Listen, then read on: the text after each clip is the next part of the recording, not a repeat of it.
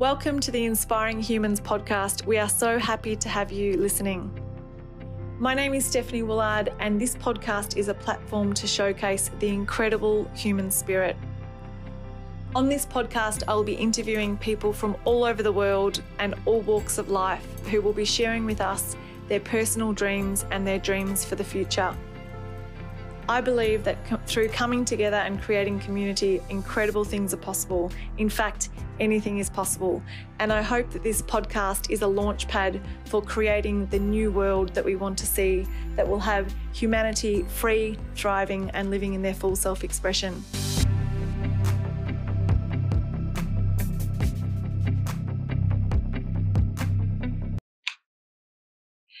So today we have an awesome guest called Justin Mason, who is going to share with us his story and his passion, which is all about food security and growing your own food and veg, organic fruit and veg, to be able to kind of live sustainable lives. And I think it's very timely that we're having this conversation. I think in the last 12 months, a lot of people have been home and had the opportunity to make use of their gardens in new and interesting ways. And I have personally been to see Justin's setup, and it's absolutely mind-blowing and very inspiring. So welcome, Justin, today to the Inspiring Humans podcast.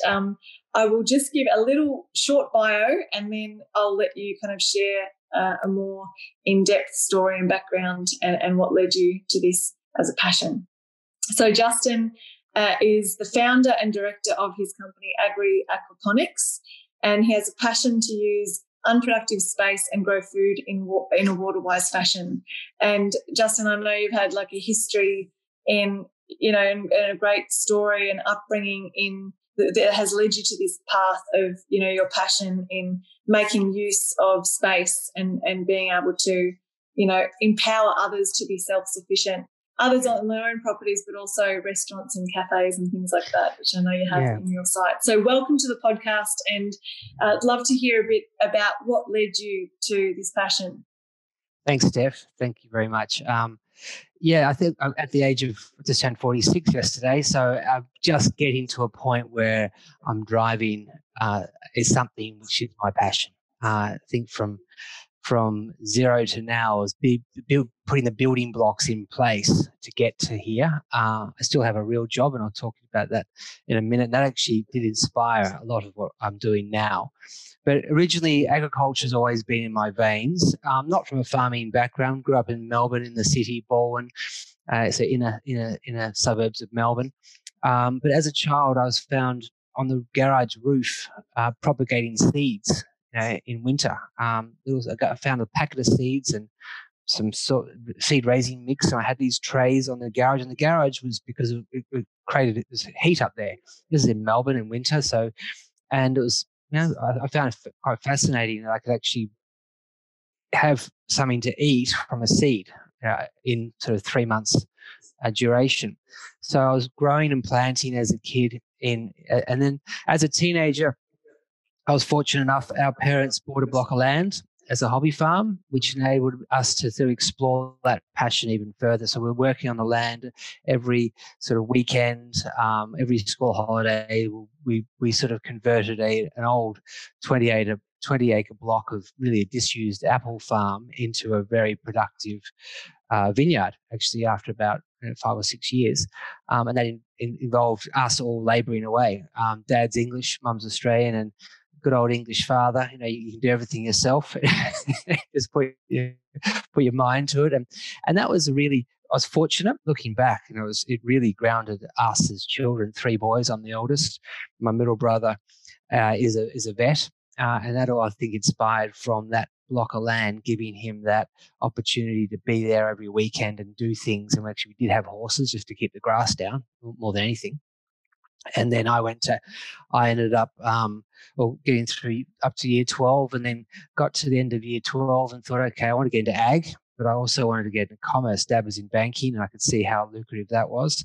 So I was torn between like an ag science degree and a commerce degree, and Melbourne Uni had both. And then I found this course up in Orange in New South Wales. We did agricultural commerce. So it's a blended course of both things that I really loved. So I turned 18 and suddenly by 9 o'clock in the morning, I was at Vic Roads, got my license. And by 11 o'clock, I was on the road to Orange with a car full of suitcases to go and start university. And I did 3 years up there, got my degree, and it was the best thing I ever did. Best decision I ever made. And it was a tough decision because back then, I had local universities and I got into a lot of those, but I was fortunate that my family opened up all the doors and said, you can go anywhere, do whatever you want. So I said, I can go to Orange? Said, yeah, go to Orange. I said, wow. And it was brilliant. So that was sort of a big seed into fueling this passion for agriculture and using the land and using the land to be productive, and also built a huge network of friends dotted all throughout New South Wales and Queensland. So fast forward 25 years after Orange, I was in London for 6 or 7 years in banking, Brisbane, running my own business for about 10 years, in Canada, running my own business for about 5 years.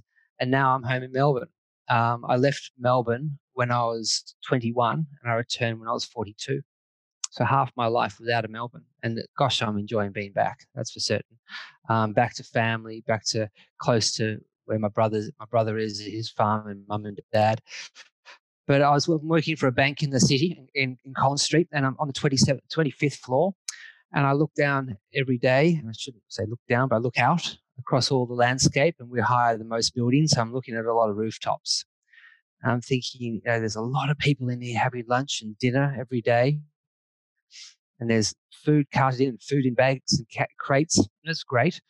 But there's all this space on these roofs, and there's not even solar panels. There's a few solar panels on 1 or 2 roofs, but there's just concrete. I call it dead space. And I thought, wouldn't it be? The land is so expensive in Melbourne, and just property land, just flat land on the ground level it's so expensive. You have to produce food, you have to be hundreds of kilometers away, and you got transportation, you got logistics, you've got it's not fresh. When was it harvested? What was it done? What was done to it beforehand, so you could get to market? And that's an economy in itself. And I'm not here to rattle that, but I'm thinking, wouldn't it be great to use these rooftops in a much more productive way and trying to build a system and design a system so we could grow food? And it's not going to be your potatoes and your pumpkins, but it'll be your delicates, the things that don't travel well. Definitely your leafy greens and your herbs, but staples like spinach and kale and all that type of lettuce. And we have really fresh food in the city then. We have food growing in the city, be known for it. And Europe's a few steps in front of us in this respect. And so my brain's going over, ticking away. And you wouldn't believe it, but I sat back at my desk and the Windows screensaver comes up. And this is when the screensaver, then you click on it and it was an image. And if you like the image, you click on the image, it'll go to a website about that product. Or normally it's a landscape. And I did that, and it went through to an aquaponics page. I went, well, this is really interesting. So I couldn't spend too much time about it at work. So I copied the URL, sent it home, and I then looked into aquaponics. And aquaponics is virtually a method of growing food. It's a science which has been around for hundreds and hundreds of years. The Chinese used it, the Aztecs used it. It's using fish as the source of nutrients for a production of a garden, or more of a rice paddy field for the Chinese, for argument's sake. So they had rice paddy fields, they had fish in those rice paddy fields, and that was producing the nutrients for those plants. So this is a closed loop system where you had fish in one area, and that water would circulate through the garden, and all you had to do is feed the fish, and you had all your nutrients required to grow plants and vegetables. And I found that fascinating. Everything I've done so far, I think, wow, that's brilliant. Okay, and then how can we then modulate that to a situation where we can use it in a productive manner? So aquaponics is not a new thing in the world right now. But on a commercial scale, it's really not there yet. But it's more it's finessed and does really well on more of a micro scale than on a commercial scale. To do 5 acres of it, yes, they're doing it in Oman and in the Middle East and in Indonesia, but it's really for that sort of medium size production. So, and so moving on from that, like when I did travel a bit. So I mentioned I lived in Canada and traveling back to Australia, and another passion of mine. So it's agriculture, and growing food, but really nutrition. And nutrition, global nutrition, is a real bugbear of mine. And when I was coming back from Canada after living there for 5 years, I traveled back to Australia. I went via London, so that's not the most direct way, but I went via London to catch up with mates I hadn't seen for actually 15 years. And I realized that global nutrition was being deprived by highly manufactured foods. And it's not a realization, but I could physically see it. I could physically see. I was in a bit of a bubble in Canada there for a period, and I was going through London. The size of people, what they're eating, what they're putting in their mouth, they're just grabbing stuff and putting it in, and they weren't actually thinking about the nutrition. And there's a big disconnect, even the amount of water they're consuming. There's a big disconnect in everything. And then where there was relatively fresh food, particularly in London, Marks and Spencer's, everything's in plastic. And I was pulling my hair out. Saying, well, how could we feed all these people? But I understand you have to manufacture the food, or have to use manufactured food because it lasts longer and it travels better. Okay, I understand that. But what if we could do microsystems so that everyone could have a microsystem? So just those basic greens were fresh. Those basic nutrients were coming into their bodies fresh and untouched and organic. I'm not sort of a big advocate. I'm not a vegan or vegetarian or big on the organic wagon, but naturally this product and this system it feeds that, and it is organic, and it's brilliant when you actually start then eating live food. Now we get into another world where actually we're snipping it and it's going into our bodies within an hour, not unrefrigerated. That's what live food is. It's unrefrigerated. It's fresh. So nutrition is a big player, using an unproductive space, and then it's being water wise. And water wise, that sort of was came through to me during the last drought. You know, all my mates from Ag College, dotted from Melbourne all the way up to Goondiwindi, all suffering from the big drought we just had a couple of years ago. And in the commentary from all of them was, we got an inch of rain last month, but we didn't need it last month. We needed it a month before. Or it comes in the wrong time, and when it comes, it just runs off. And it's capturing that water. When we get it, we're such a great, vast country, but when we get it, how do we capture it? So that's a bigger discussion altogether. But then in my mind, I'm thinking, whatever I do, I want to be water wise, and let's capture the water and recycle it. And that's what aquaponics does. So that's the three big passions there are as a nutrition, using unproductive space, and being water wise. And my aquaponic systems and hydroponic systems do benefit all those three parts. Bit of an introduction. Amazing. And your passion is contagious, and you can feel how passionate you are about this topic. And thanks for explaining aquaponics, because I think a lot of people aren't aware of what aquaponics is, and hydroponics as well. So if you can just explain what hydroponics is, and then I've been lucky enough to see your setup in your backyard, but can you explain visually for people that haven't seen it before what it actually looks like? Absolutely. Aquaponics and hydroponics are virtually similar processes. What it really is using captured recycled water, and you're recirculating that water. Aquaponics is using fish in a separate, say maybe a tank, and that water will go through the fish tank and pull through the nutrients into the garden. And aquaponics is using fish as the source of nutrients for the plants. That's the only difference. So I build and design systems that can be used either way, with fish, I say, or without fish. Make it very simple. With fish, aquaponics; without fish, hydroponics. Now, my hydroponics I call organic hydroponics, because unlike the big commercial farms, which are fine, and they have a purpose.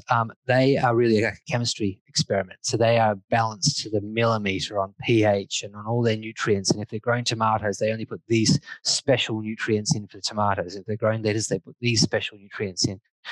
But mine is very generic. So I've built systems for the retail market, for the residential market. So therefore, it's just using one ingredient, and that's PowerFeed, which is a organic seaweed extract, which comes from, you get it from Bunnings, from any garden centre. It's sea salt's big brother. So you hear about sea salt, a seaweed fertilizer. Actually, sea salt is just a conditioner, has no fertilizer in it. But PowerFeed has the nutrients which plants need. And I've built and maybe designed these systems, and I'll explain how they work.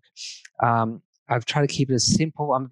I have that engineering mindset, probably being on the land, building things, keeping it simple, so it's virtually bulletproof. And that is that I use grow buckets. So they are 1 meter by 700 millimeters in diameter by 300 millimeters deep. It's actually a pond. It's a quality food grade pond, and that's 200 liters can be held in there. So that becomes one of my garden beds. So one of my systems is 2 of those side by side. So the system will be 2 meters long by 700, and it'll be on a table trolley. So simply like a big steel table with wheels, and underneath that is a 400 liter tub, exactly the same. They're made from the same food grade polymers, and that would be a little bit longer and a little bit deeper. And so what happens is a pump is in the tub underneath. That's full of water, the one underneath, and the 2 grow beds are full of clay balls. And that's the secret sauce. And that's really an aquaponic measure of way of producing food. Is definitely, they call it clay media balls, but they're aerated clay balls. They're round, they're smooth, and they're only about 10 mil, 1 centimeter in circumference. So the plants grow in the clay balls. They don't grow in soil. And the trick there is, what we're doing is we're constantly pumping water from the sump, that's what I call Grand Central Station underneath, into the grow beds. Constantly, that water is constantly flowing in. And what we have is a drain pipe, which is about an inch below the surface of those clay balls. So the water will get to the top of that drain pipe, so an inch below the surface, so the roots will get engaged with water, and then all the water will flow out through a bell siphon. So that's the bit of physics behind it. And that's automatic. So it doesn't need there's no mechanics behind that whatsoever.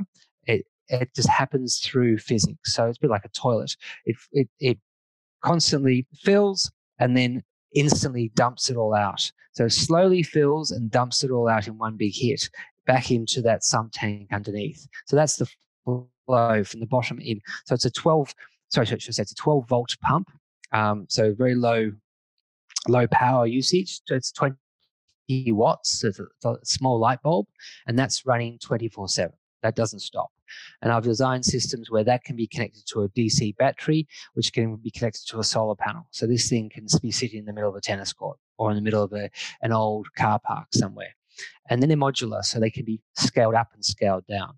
So that's the basic sort of principles behind. And the only difference would be is if you wanted fish, then you would add an additional tank, which would be a fish tank, which would be connected, and the water would circulate through the fish tank first and come back in. And that water would be coming back into the sump tank, mixing that fish, the ammonia, which the fish produce from their gills. So it's not actually fish waste. It's ammonia from their gills, comes back into the sump tank, and that ammonia gets converted into nitrates and nitrites, which the plants can absorb, and that's converted through the clay media balls because there's bacteria in those clay media balls, organic bacteria.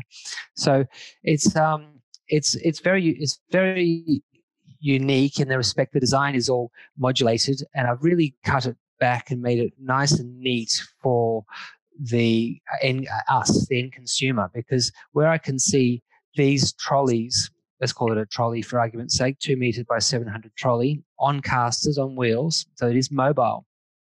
Suddenly we've got a mobile garden. Where's that good for? Well, patios. We've got small courtyards.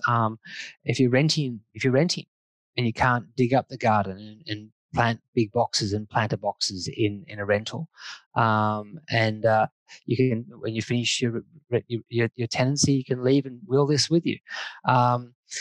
So that's quite unique in that respect. So that's what I'm offering, right? That's what I'm trying to sell right now on my website, and I'm making different versions of that. And I obviously consult with the client first, understand what their needs are and requirements, and have a look at their space and come up with ideas around this basic principle.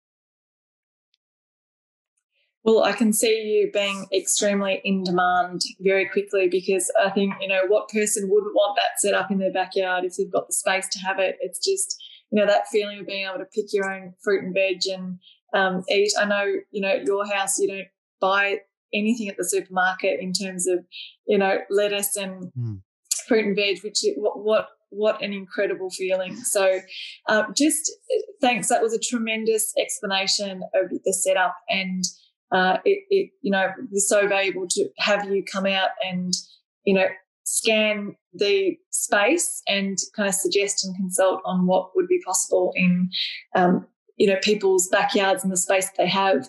But for, I've got a lot of friends that are wanting to do this in their own backyards. How would you scale it back, and what would you advise people that are just kind of new to this? Few questions in here. What can they grow? What can they start with? And how can they make a start with, baby steps towards growing something in their backyard? Well, that's a really good question. And that's what I'm always thinking about. I'm always thinking about the end consumer. I'm thinking about what would someone who wants to passionate about what goes into their body, but really doesn't have an idea about gardening and growing vegetables and what to do about these pests and that pest.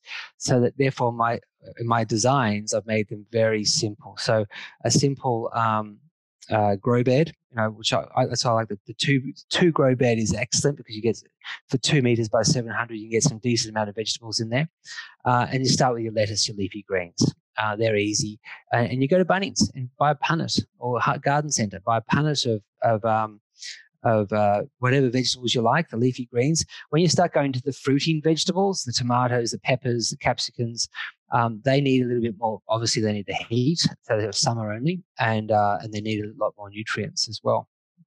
And you read the plant. So I'm not sort of being airy-fairy about reading the tea leaves, but you do look at the leaves. That they tell you what they need. If the plant goes pale yellow and the veins get really yellow and it doesn't look right, doesn't have that deep, rich green, well, we need a bit more nutrients in there.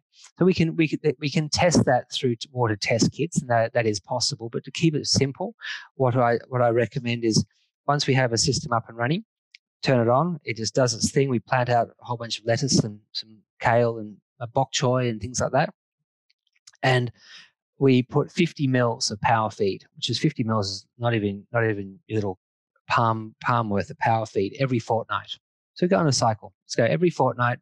We'll drop 50 mils into the tub underneath, and that's it. And it'll just do its own thing. But to start with, definitely those leafy greens. One of the biggest tricks, and a few of my clients have done this, and they planted plants and they've wilted and haven't looked too good, and they've died. And I haven't had anything die. I'm thinking, what has happened here? I'm thinking, testing the water. No, everything's fine. They planted with the soil on still. They actually took it out of the punnet from Bunnings, the bigger one, and whacked it right into the clay balls with all the soil attached. What's happened there is it's drowning, because it doesn't want any soil on the roots. The roots want to be in those clay balls, just the roots. So if you taking a punnet which has got seed raising mixture in soil, you break out all your bits of each lettuce, and you soak it in water. You shake it in water in a big bucket. Let all that soil come off so you can see the whites of the roots. You want to see the roots, the actual color of the roots. And you just move a few clay balls down, you can plant them. The best thing about the clay balls is no weeds. And because it's raised, very few pests. Snails don't get up there. So my productivity is massive. I've actually got growing also vegetables on the ground as well, in garden beds.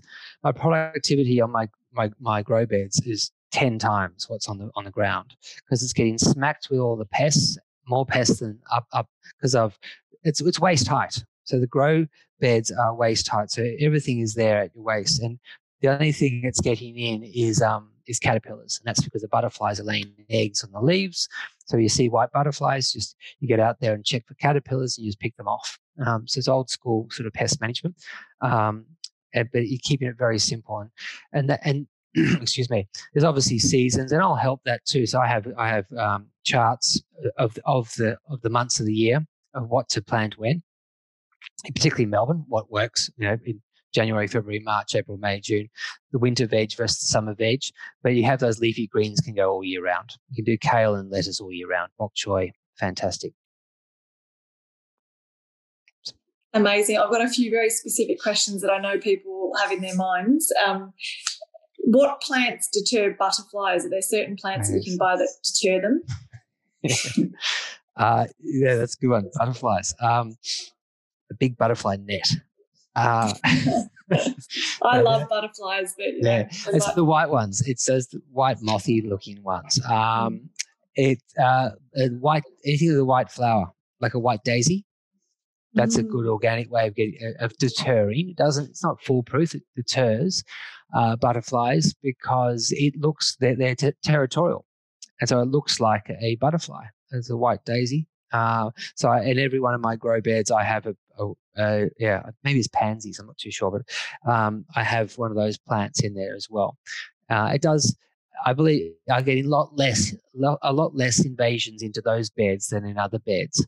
And then I've speaking to people in Melbourne this summer. We've had a very cold summer as well.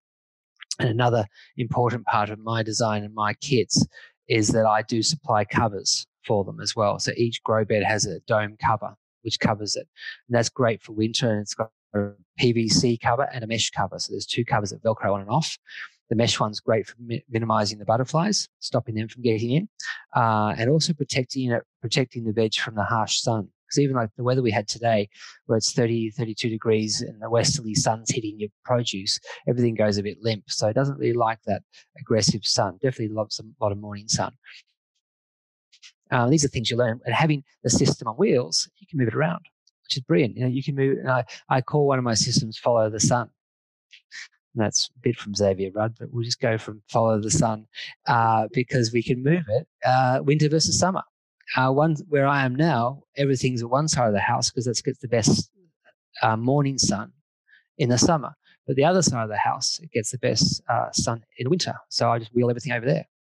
And so everything of mine's, you don't have to have a mobile version, but I just find that for the extra, I think it's $100 for the casters and the quality casters, it gives you great versatility, and it brings it to another level where you can actually, if you're a tenant, you can move it. If you need to move it, your guests, move it out the way, barbecue, and move it back into the spot for when you're at home.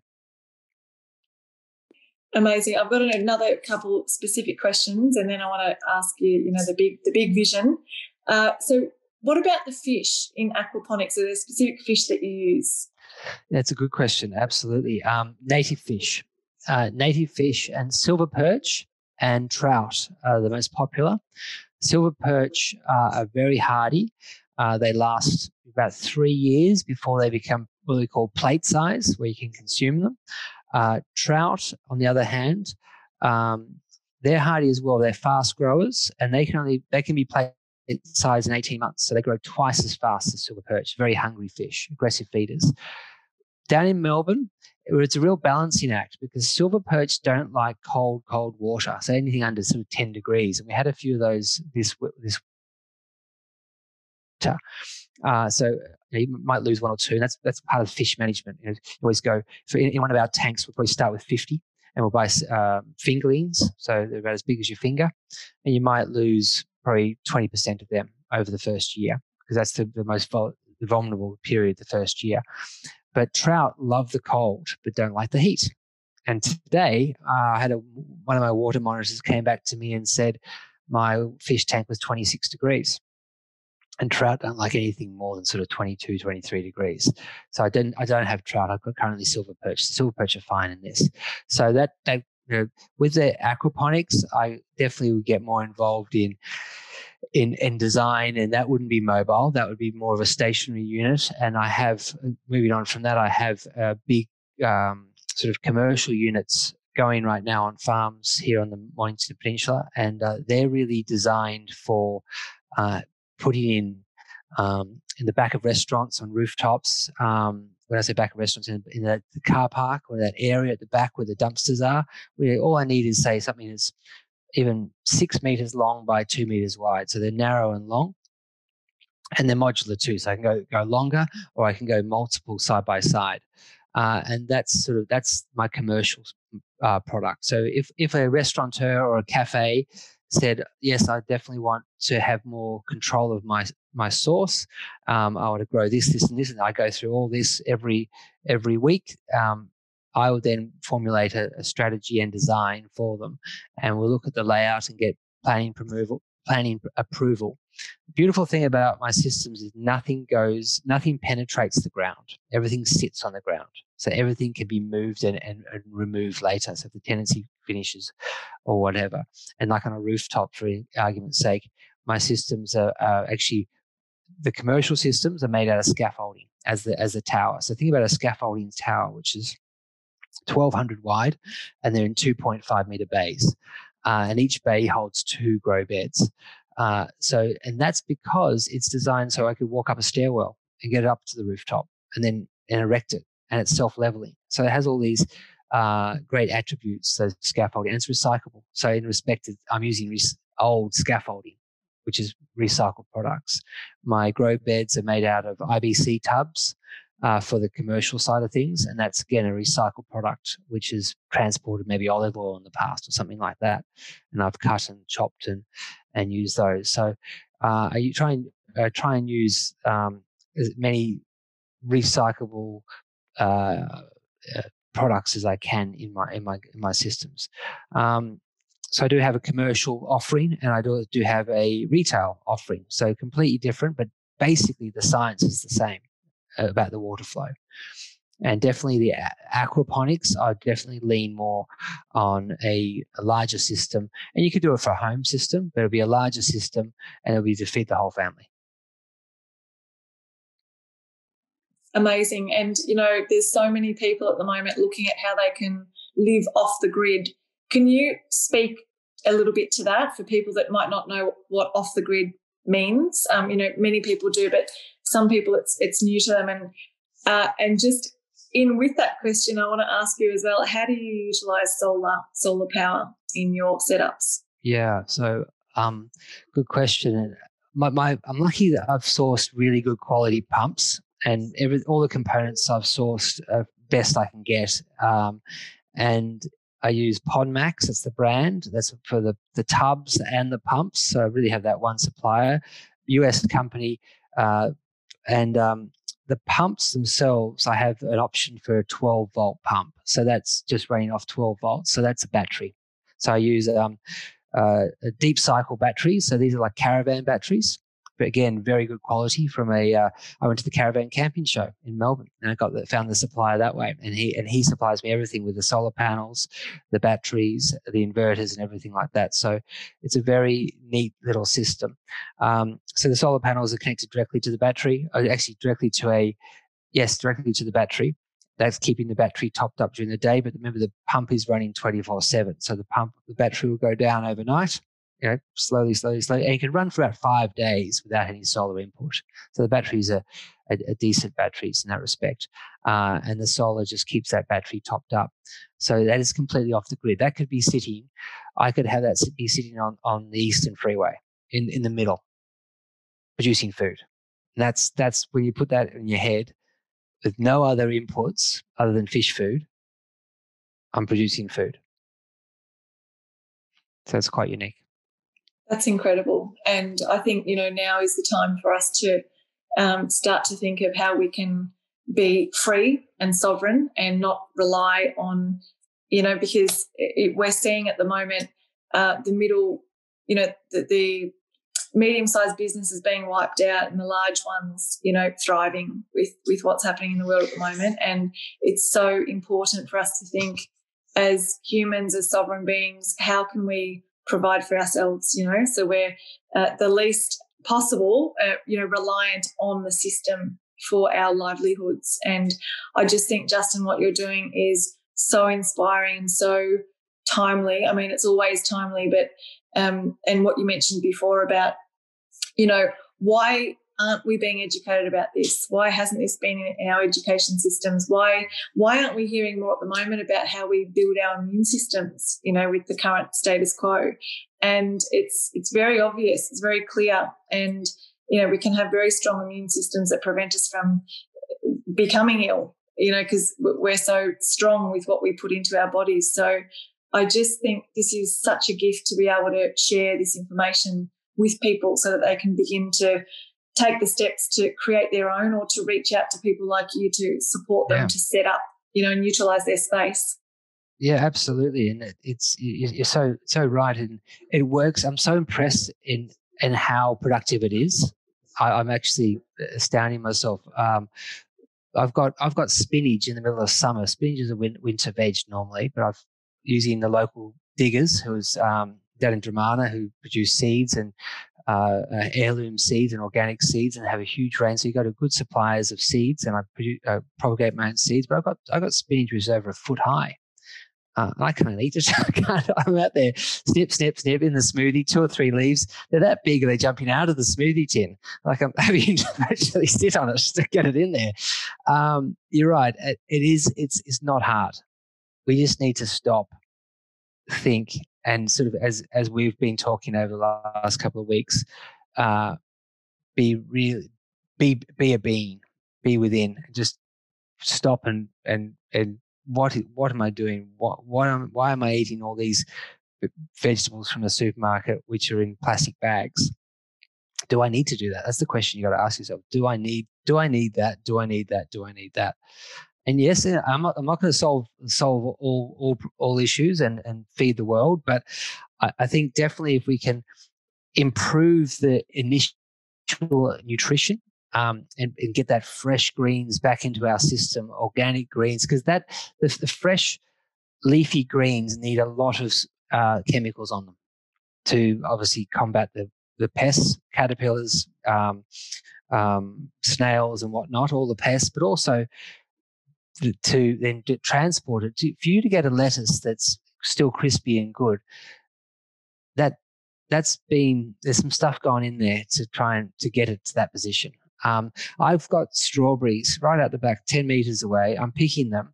If I put them in the fridge overnight, they look terrible because they're not. I'm thinking, how are the ones that we get from Queensland, which are trucked down probably 2,000 plus kilometers, looking perky and nice, but mine don't last a day in the fridge?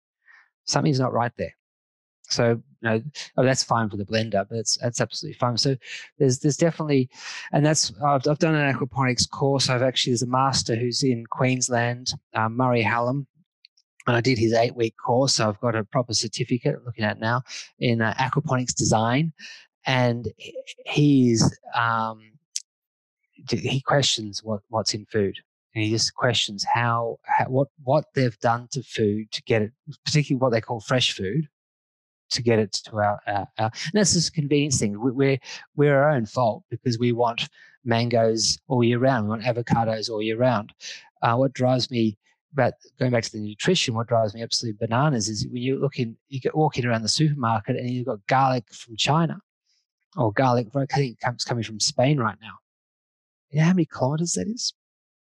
That's huge. The food miles on the food. I always think about, I put everything into food miles. How far has that come before it's hit that shelf or hit my trolley? Queensland's far enough as far as I'm concerned, but I'm not buying oranges from South Africa. I'm not buying garlic from China. And garlic can last nearly 6 months in the cupboard. Now, we grow it in Gippsland. I grow it in aquaponics. It's fantastic. They grow in the clay pebbles.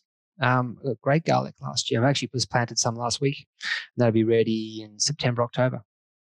It takes a while. But it's all about understanding, where does it come from? 1, what do I need?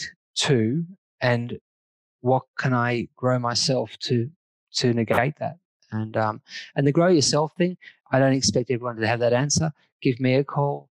Speak to your local gardener, your local garden shop. Go to Bunnings and see what's on display. That's always in season. it's always right to plan. They're very good like that. But reach out.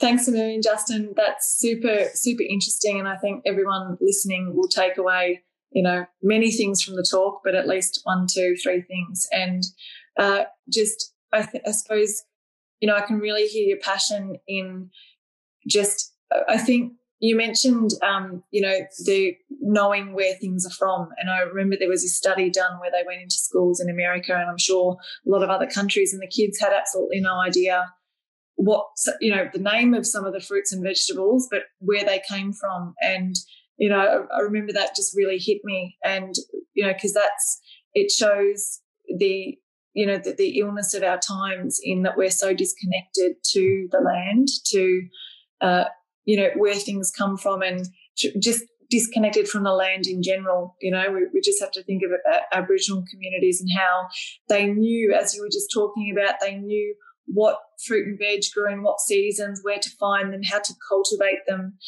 So much knowledge is there. And why aren't we learning from our Indigenous people? We need to go back 100 years. We need to go back to our grandparents, through the war and how they preserve foods. Preserving is fantastic. Drying, pickling, whatever it may be. But they got through. They had their seasons. That was ready for the season. And they're doing it in Melbourne now. I follow the Silly's Garden Show, and they're fantastic. And they've got their grandmothers pickling tomatoes and sourcing tomatoes, because that's what they're focusing on, and having a stock for the next 12 months until next season. That's what we got to go back to, is get out of this sort of high expectation of it's going to be available fresh for me down the road when I wheel the trolley around the corner, and have a bit more understanding of what's actually going into your system. And it tastes so different, as you were saying before. You can tell the taste is so different. There's so many pesticides and stuff on the food that we've just got no idea about, and you can taste the difference. But I just want to end on, and I'd love to just kind of, something that really inspired me when I saw your setup was the seeds growing, the actual, how it starts, and also your vision and desire to go into schools and teach kids, give them that connection, give them that excitement to actually learn about how seeds grow and what comes from the seed. Yeah, so like how I started this conversation, myself as a child propagating seeds. It's a fascinating thing watching seeds come up through the soil, and the next day you look, they're a little bit bigger and they're a little bit bigger, and then in 12 weeks time you've got a full plant which you can consume. Definitely we need to get that back into this. And I know they are doing it. I applaud Woolworths at the moment for they've got those little seed pots now back at the cash registers, which encourages people to go home and plant a seed and see it bloom. And I know Prince Charles was just saying last week that he wants kids to get outside and be with nature, embrace nature, pick up a seed from the bush or a fruit and plant that seed, see if it grows, experiment. And that's what life is a bit of an experiment in that respect. And definitely in my systems, I've reached out to many schools and wanting to get aquaponics systems designed and built for those schools, and there's a lot actually happening behind the scenes. So that is a bit of something that is happening. But I think it's now I'm really concerned with the teenagers plus years. It's easy to do the young ones, but it's the ones that are sort of now leaving home or at home still, and not giving a rat's what's going down their throat, and they're moving out and they're in a unit, and this is a perfect opportunity. And I've got a system perfect for unit living, 1 meter by 700 on the deck, on the smallest little patio you can have, and they can grow there and they can be part of this. And I want them to stop and disconnect from the tech for just a minute and just think about what's going on. Amazing. Well, I'm sure when they see your setup get out there and the word spreads, that they'll be very interested to see kind of how to do that, because I think, all of us deep down want to be connected to the land and want to understand. And, it's so exciting. I mean, we've got our little sprout container here that we bought where we're putting little sprout seeds in. It's tiny. It's just, with and having them, they grow in a day or two. It's incredible. That's true. Yeah, and the nutrients in them is equal to like a kilo of green veg, sprouts. So there's just so much that we can be doing, and not all of it takes a long time either. It doesn't. It's just stopping, thinking, and it's all there. Everything's at our fingertips. We can do it very easily. We just need to stop and think. And with the beautiful thing about the systems that I've designed, they are bulletproof in the respect you turn it on and it's self-watering. And that's one of the things about having your own garden, having just a pot on the windowsill. You're not around for a week, it dies. This will not die. Nothing will die because of water. The only thing I've seen die is because you leave the soil on or something like that, or and the possums could get to it. But we have to put nets over and protect it, and that's why I put domes on mine, and I provide that for my clients. So self-watering, I've made it simple, easy, very, very informative, but you don't need any knowledge at all about growing anything to make this work. Amazing. Thank you so much, Justin, and thanks for so many gold nuggets for our listeners. I'm sure, everyone that listens to this interview will take some great tips away. So thanks again for your time. Thank you, Steph. Always a pleasure. Great to see you. Thanks for listening to our Inspiring Humans podcast, and I hope you enjoyed the show. If you have any inspiring human in mind that you would like to nominate, please reach out and let us know. Also, you're very welcome to become part of our Facebook group called Inspiring Humans, where you can connect with incredible people from around the globe. Thirdly, if you are interested in being part of a global network, we have an incredible community at 7continentscouncil.com, where we hold events, programs, and many different initiatives that you can be involved in. Thank you, and see you again soon.